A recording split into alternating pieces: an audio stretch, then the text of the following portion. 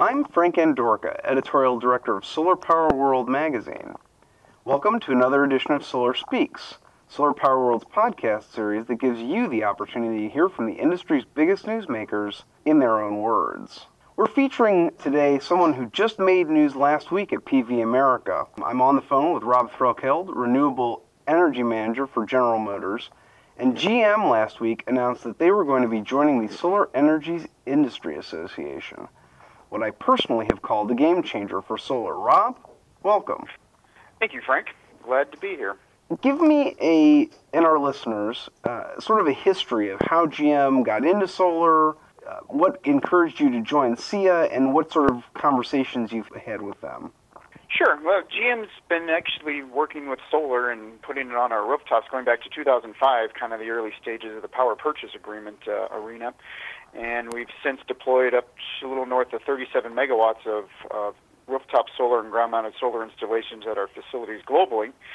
And it seemed, as talking with leadership, we've got some good lessons learned, experiences from an end-user standpoint, that it was the right time to join the Solar Energy Industries Association, or SEIA, and to really give more of the end-user perspective versus the manufacturing side. So it seemed like a great time to do it as we look at deploying solar globally across many of our facilities.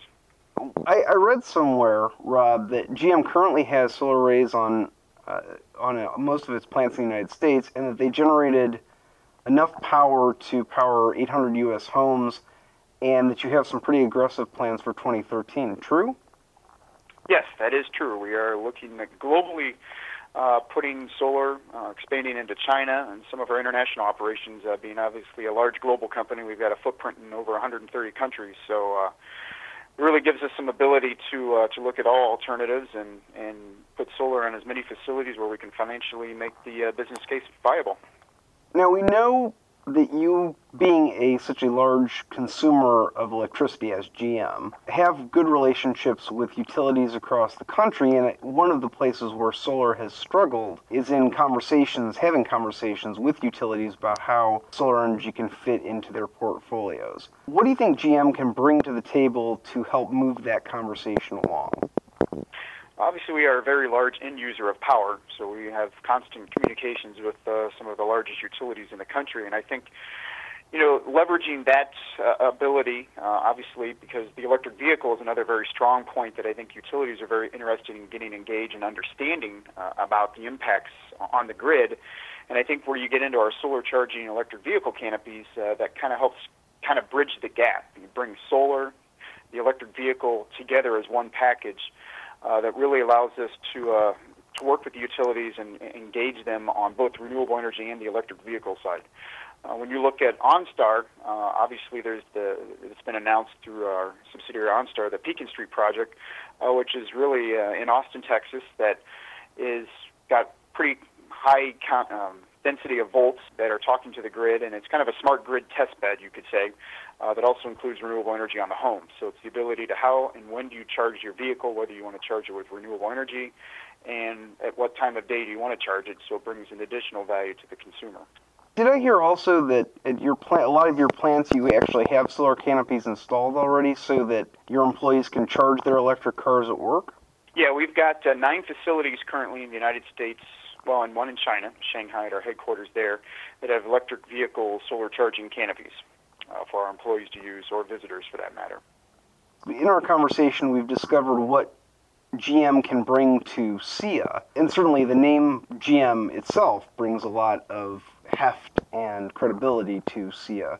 What does SEIA bring to you? I think it really brings a broad audience that are obviously in the solar industry, and the abilities to kind of look at how do we work together as a team, as you mentioned earlier, with the utilities, and engage them to allow, the biggest thing being on the East Coast and talking with some of the ones that were there, when Hurricane Sandy came by and they had solar systems, but they couldn't power their homes with them when they were without power. So I think there's some stuff that GM can bring, on battery side with the Volt, the electric vehicles, and what the solar industry can bring are some of their challenges as well, and I think the electric vehicle can be a good bridge in that area. Do you ever see GM building solar panels themselves? I mean, we've seen other companies come in and leave, GE, Sharp, all of that. Do you ever foresee a time in the future where GM would be manufacturing solar cells? Now, I would highly doubt that. I think we're going to be focused designing, building, and selling the world's best vehicles, and that's basically where our capital is spent. So I would not see that in the foreseeable or even probably the distant future. One of the other things that you and I have talked about is GM's consumer outreach program. Obviously, you have far more touch points in GM with the consumer than SEIA does, or even some of the bigger players that are solar specific. So tell me how solar installers and SEIA can help use the community outreach. Describe the community outreach for me, first of all, and tell me how you feel that can help get the message out about solar. I think, in even talking with Ron Resch, it really comes to the education. And where we've got, a manufacturing presence, say an assembly plant, we've got 5,000 employees, which are basically 5,000 stewards that can go out into the community and really educate, on renewable energy and solar and how it can be done, and work in areas where you may not have as much sun, in Michigan, per se. And the other basic approach, I would say, even comes to the marketing side of the vehicle, because you will find on all Chevy products an ecologic label that basically says what sustainable manufacturing practices went into actually making that vehicle, whether it's landfill free, it's got recycled content, was built with the use of renewable energy such as solar. And I think you start seeing that and get it educated, get it more mainstream, where we touch, multi-millions of consumers a year who buy our products as a way to really to show, not only based in the community where we've got our facilities, but also with the vehicles that we manufacture and sell. Again, you and I talked at PV America. You also mentioned that you went and visited your son's classroom to sort of educate them about solar. Can you tell me a little bit about what that was like?